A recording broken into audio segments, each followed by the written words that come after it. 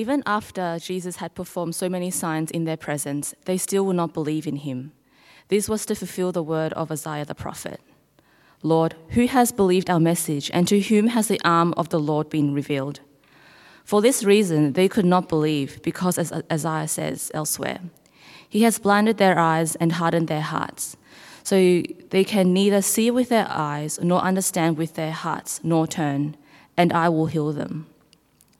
Isaiah said this because he saw Jesus' glory and spoke about him. Yet at the same time, many even among the leaders believed in him. But because of the Pharisees, they would not openly acknowledge their faith for fear that they would be put out of the synagogue, for they loved human praise more than praise from God.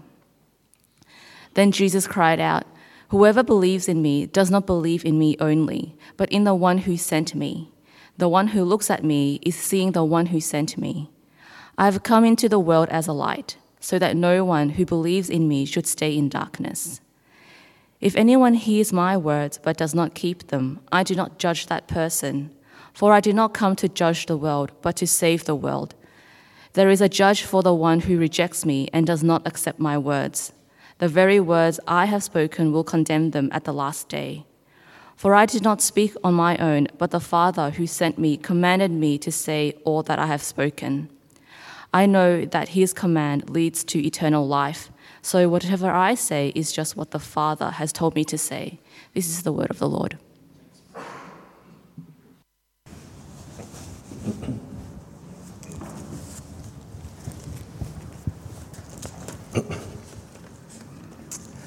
Good morning, church. The Lord be with you. Now, most of you, if not all, are familiar with this picture of a lady. It first appeared in a postcard in the late 19th century in Germany. Now, what do you see in this picture? Some of us, at first glance, see an old lady, but others may see a young girl. Now, in a similar way, when it comes to Jesus, some people will look at Jesus' teaching and look at his works, and they come to the conclusion that Jesus is just a good man, and he's a good teacher, but he is not God. Yet there are others who come to a different conclusion. When they look at Jesus, they see God in Jesus, and they believe in him. So how do we explain the different conclusions about Jesus that people come to? Why do some people believe while others don't? So this is a question we will explore this morning as we study the closing verses of chapter 12 of John's Gospel. We will not return to John's Gospel until the new year.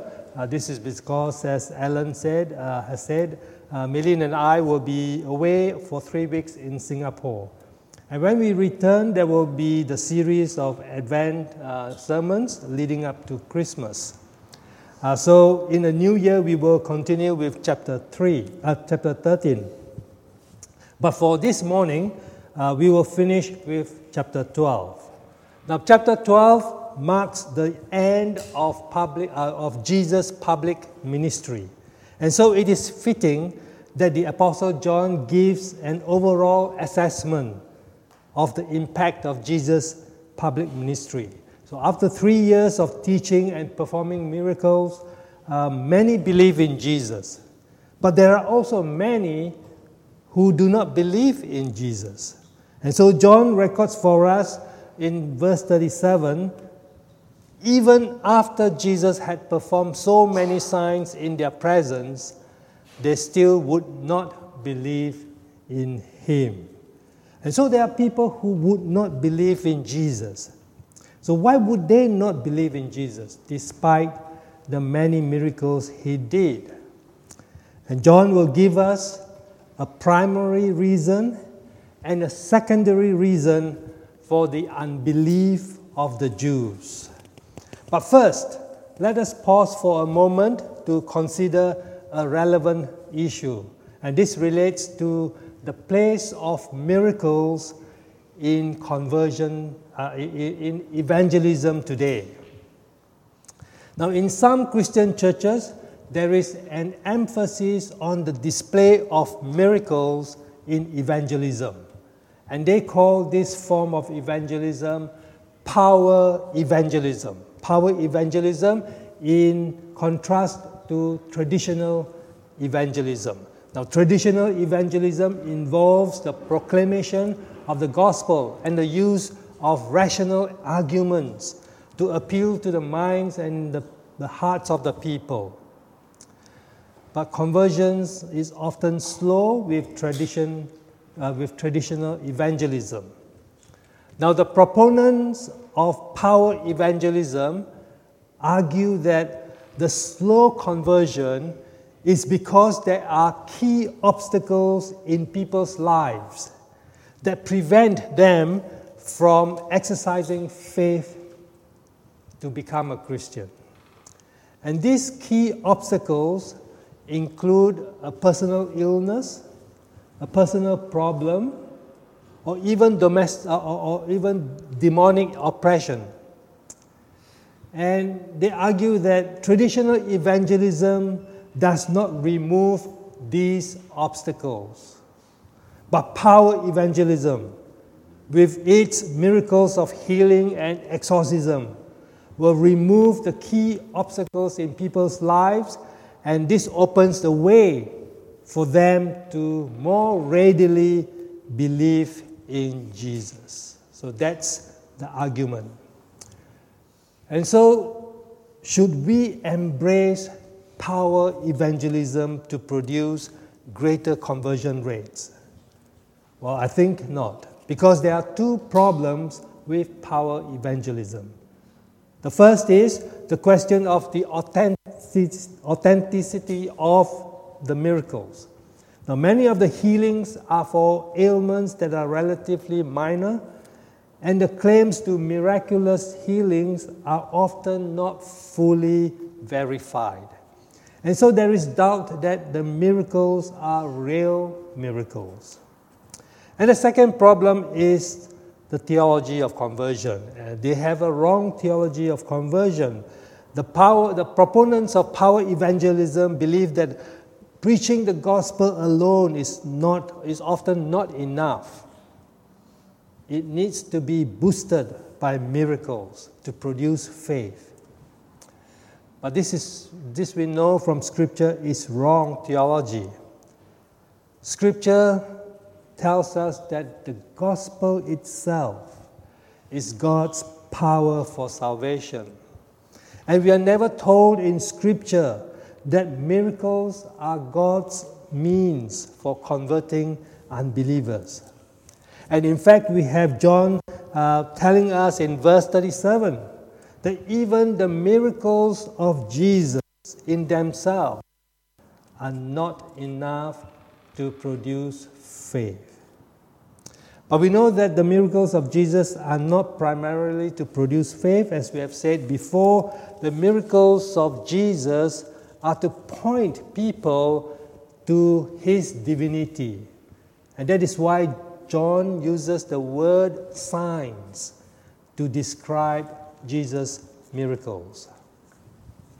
So we got to ask the question, if miracles themselves do not produce faith, what will produce faith? Well, the answer from Scripture is, it is God himself. God, the Holy Spirit, has to give us the new birth. And we learned that in chapter 3, that with the new birth comes the gift of faith. And with that faith, our eyes will then see the miracles of Jesus as attesting to his divinity. Our ears will hear the words of Jesus as truth and life. And with the faith, we believe. And without the work of God in us to make us spiritually alive and give us the faith, we will remain in unbelief. And this is what John wants to tell us. And so he says the primary reason for unbelief is that God has willed it. If faith is a gift from God, God has chosen not to give the gift of faith to some people. And so these people remain in their unbelief. Now I know that this may be hard for many of us to accept, but this is what Scripture teaches, John says. And what Scripture says, God says. And so John quotes two passages from the book of Isaiah in the Old Testament. The first is taken from Isaiah chapter 53, and it asks the question, Lord, who has believed our message, and to whom has the arm of the Lord been revealed? Now this question presupposes that there are people who would not believe Isaiah's message. And why would they not believe? Well, the second passage from Isaiah gives the answer. And in verse 40, John says, the reason why these people will not believe is that he has blinded, he referring to God. God has blinded their eyes and hardened their hearts so that they can neither see with their eyes, nor understand with their hearts, nor turn, and I would heal them. So the reason why people would not believe and could not believe is because God has blinded them and God has hardened their hearts so that they are prevented from believing. Now, as I said, this is going to be a hard teaching. It seems odd, doesn't it?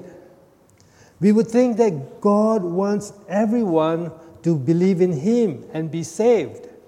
So why would God prevent people from believing in Jesus? Well, to answer this, we need to understand the background of the passage from Isaiah. And this passage is taken from chapter 6 of the book of Isaiah.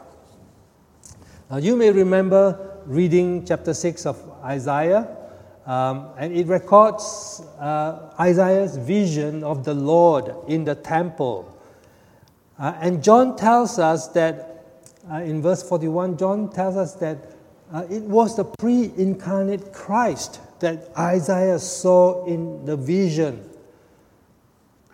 So that's why John says Isaiah said this because he saw Jesus' glory and spoke about him. And so in the vision, Isaiah receives God's call. He receives God's call to go and preach to the Israelites of his time. But God tells Isaiah that the message will no longer be a call for the people to repent.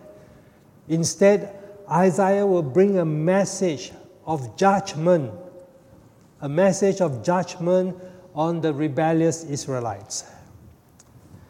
What has been happening is that despite the previous calls to repentance, the Israelites have repeatedly refused to reform their idolatrous worship, and they refuse to put away their unjust practices.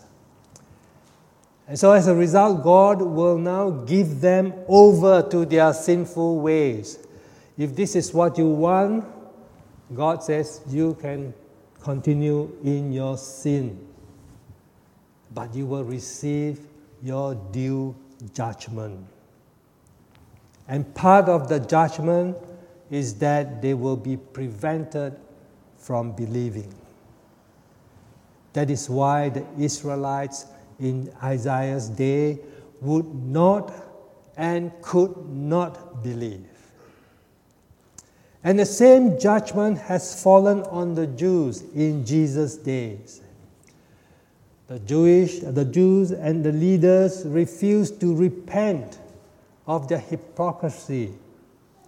And they refused to acknowledge that Jesus is Christ, is the Messiah. And they refused to put away their murderous intent to have Jesus killed. And so as a result, God gives them over to their sinfulness, to their stubbornness, to their evil intent. And that is why John says the unbelief of the Jews is a fulfillment of Isaiah's prophecy. And this has application for us today. In evangelism, we cannot force people to believe in Jesus. We cannot manipulate their emotion or their guilt so that they will come up to the front and receive Jesus. And we cannot falsify miracles to influence people to become Christians. No. What we should do is to faithfully proclaim the gospel. Proclaim the gospel clearly and boldly. And we should always pray that God in His mercy will grant the people the faith to believe. And if some people keep rejecting the gospel, we must not take their rejection personally. It may be that God have come, or it may be that they have already come under God's judgment. It may be that they want to live their own lives without any regard or any reference to God. And so God says, all right, you have it your way. And God gives them over to their unbelief. And so unbelief or persistent unbelief is primarily a judgment of God. But there is a secondary reason for unbelief. Now, some people may want to believe and they seem to be keen to believe, but when they fear man more than they fear God, they will opt for unbelief. And John tells us this is what happens to some of the Jewish leaders. Look at verses 42 and 43. John says that yet at the same time, many even among the leaders believed in him. But because of the Pharisees, they would not openly acknowledge their faith for fear they would be put out of the synagogue. For they loved human praise more than praise from God. And now it seems that some of the Jewish leaders have believed in Jesus, but they are silent believers.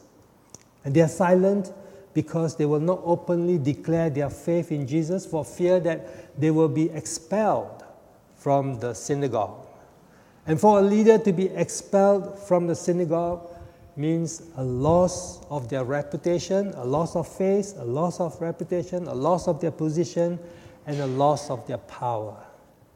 And so this cost is too high for these leaders because they love human praise more than the praise from God.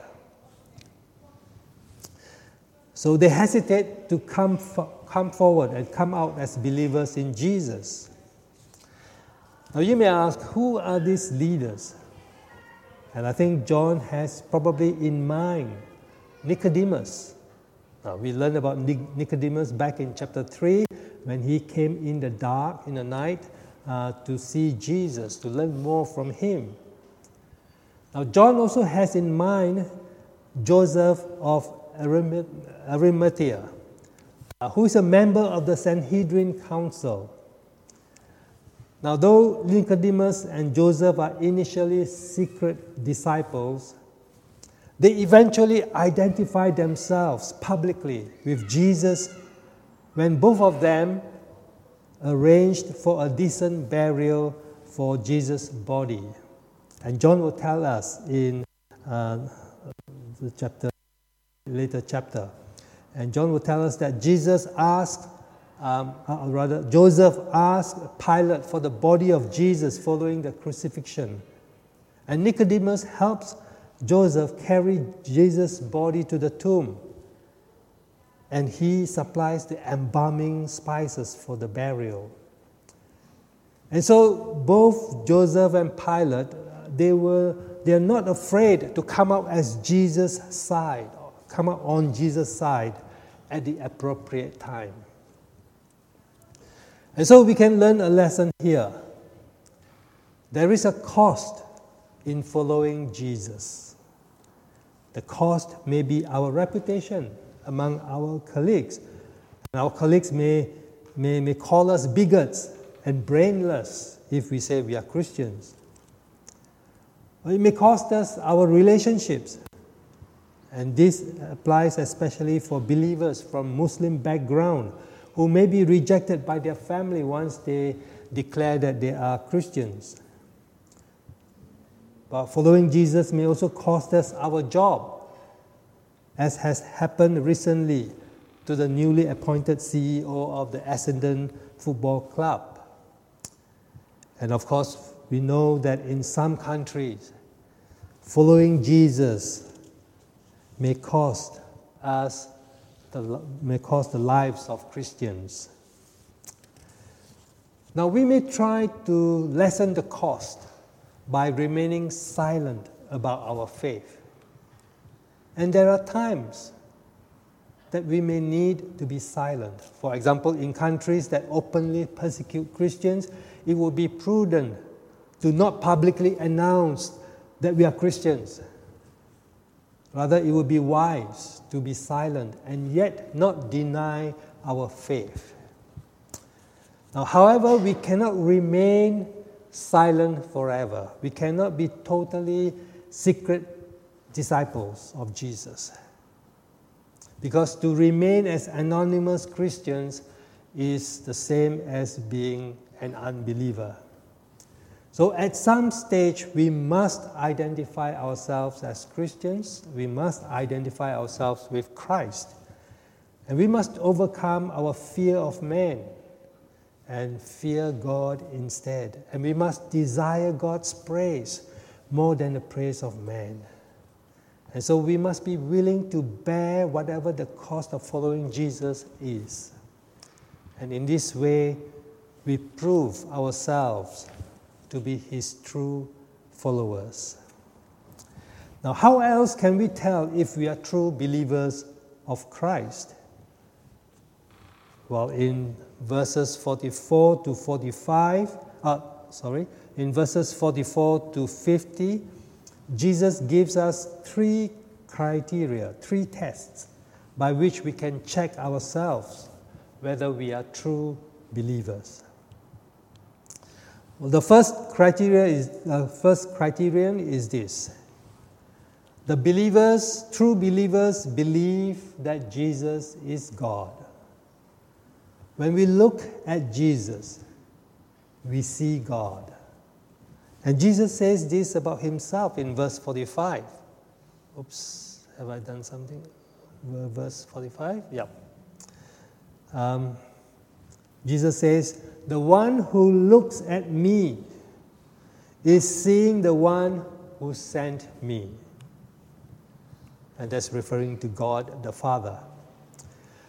And we know that as we studied through John's Gospel, since the beginning of His earthly ministry, Jesus has been claiming equality with God. And He backs up His claim by doing what only God can do. And furthermore, Jesus tells us that He has been sent by God the Father. So the implication here is the reality of the Trinity. It is Jesus Himself who teaches us the reality of the Trinity, and that there are three persons in the one true and living God, the Father, the Son, and the Holy Spirit. And the Son is sent by the Father. And they are so closely related that to believe in the Son is to believe in the Father. To believe in Jesus is to believe in God. So our faith in Jesus is not faith in a human person. It is not just faith in a prophet, but it is faith in God. To have faith in Jesus is to have faith in God. To see Jesus is to see God. In fact, Jesus would later claim that the only way to know God is through Him. So this is the first criterion of true believers. True believers see Jesus as God. The second criterion is this. True believers do not stay in darkness, but they stay in the light. So Jesus says this in verse 6. I have come into the world as a light, so that no one who believes in me should stay in darkness. So believers will always be in the light. So Jesus had earlier in the gospel claimed to be the light of the world. And now Jesus says that He has come into the world as a light. His followers should not stay in darkness, but in the light. So what does Jesus mean by this? Now we know that in John's Gospel, the light versus darkness metaphor is used to convey three realities. One, light represents salvation, while darkness represents judgment. Two, light represents truth, while darkness represents falsehood and lies. And three, light represents godly living, while darkness represents sinful and evil living. So Jesus is saying that He brings salvation to those who believe in Him. And in Jesus, believers have the truth. And believers will pursue godly living. And so this morning, as believers, let us ask ourselves, are we people who are in the light?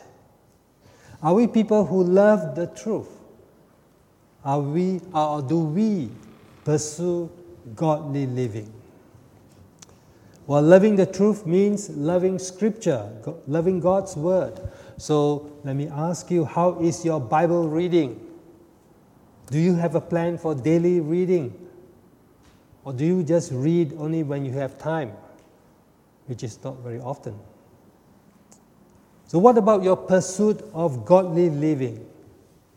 Do you seek to please God in all that you do? Or do you allow your mind and your heart to be influenced by the world so that your desire is for worldly living, your worldly pleasures? So brothers and sisters, if we claim to be followers of Jesus, we must stay and we must walk in the light. As the Apostle Paul says, we must not conform to the pattern of this world, but be transformed by the renewing of our mind. And our mind is only renewed by God's Word. So do not neglect the reading and the studying of Scripture. And you must make that a priority. Come to the third criterion of a true believer. So we have said that the first criterion is that we believe Jesus is God. The second criterion is that we must stay and walk in the light. And the third criterion is this: we must obey Jesus' words. Now, it is not good enough to listen to Jesus, to what He has to say. We must also put His words into practice. We must obey Jesus' words. So look at verses 47 to 50. So Jesus says, if anyone hears my words but does not keep them, I do not judge that person, for I did not come to judge the world, but to save the world. There is a judge for the one who rejects me and does not accept my words. The very words I have spoken will condemn them at the last day. For I did not speak on my own, but the Father who sent me commanded me to say all that I have spoken. I know that His command leads to eternal life. So whatever I say is just what the Father has told me to say. So what Jesus is saying is this, that His words are the words of the Father. And so they are true. So anyone who hears Jesus' words but do not keep them or do not obey them. Well, they may get away with it. They may not face judgment now, but at the end of the age, at the last day, they will be condemned. But those who keep and obey Jesus' words will be led into eternal life. So those who do not obey Jesus' words will not see life, but those who obey Jesus' words will be led into eternal life. So friends, every Sunday we hear the words of Jesus, but sadly, there may be some of us who do not obey them. Jesus says to put God first in our lives, but we often put ourselves first. Jesus says to look after the interests of our neighbors, but we often look only to our own interests. Jesus says to deny yourselves of worldly things that may harm your spiritual lives, but we think we can have the cake and eat it. So we may call ourselves believers, but if we do not obey Jesus' words, we will not inherit eternal life. And if we are honest with ourselves, all of us are guilty of not keeping some of Jesus' words. And so there is a need for repentance. So let us therefore confess our failure to obey, and let us call on Jesus and invite Him to take first place in our hearts. And when we put Jesus first place in our hearts, we put God first place in our heart. And when God is first in our hearts, we will want to pursue godly living. And godly living means that we will love our neighbors and look to their interests. And when we love our neighbors in a sacrificial way, we will know that we are true believers. Let us pray. Father in heaven, we thank you that you kept your promise to put a new heart and a new spirit in each of your children who believes in Jesus as Lord and Savior. Forgive us for the times that we have not obeyed the words of Jesus. And we look to you for strength to obey, and look to you for strength to do all that we ourselves are incapable of doing. By the power of your Spirit, please sanctify us through your word. Help us to stay and walk in the light, and may we always pursue godliness with contentment and be found true believers of Jesus. In His name we pray. Amen.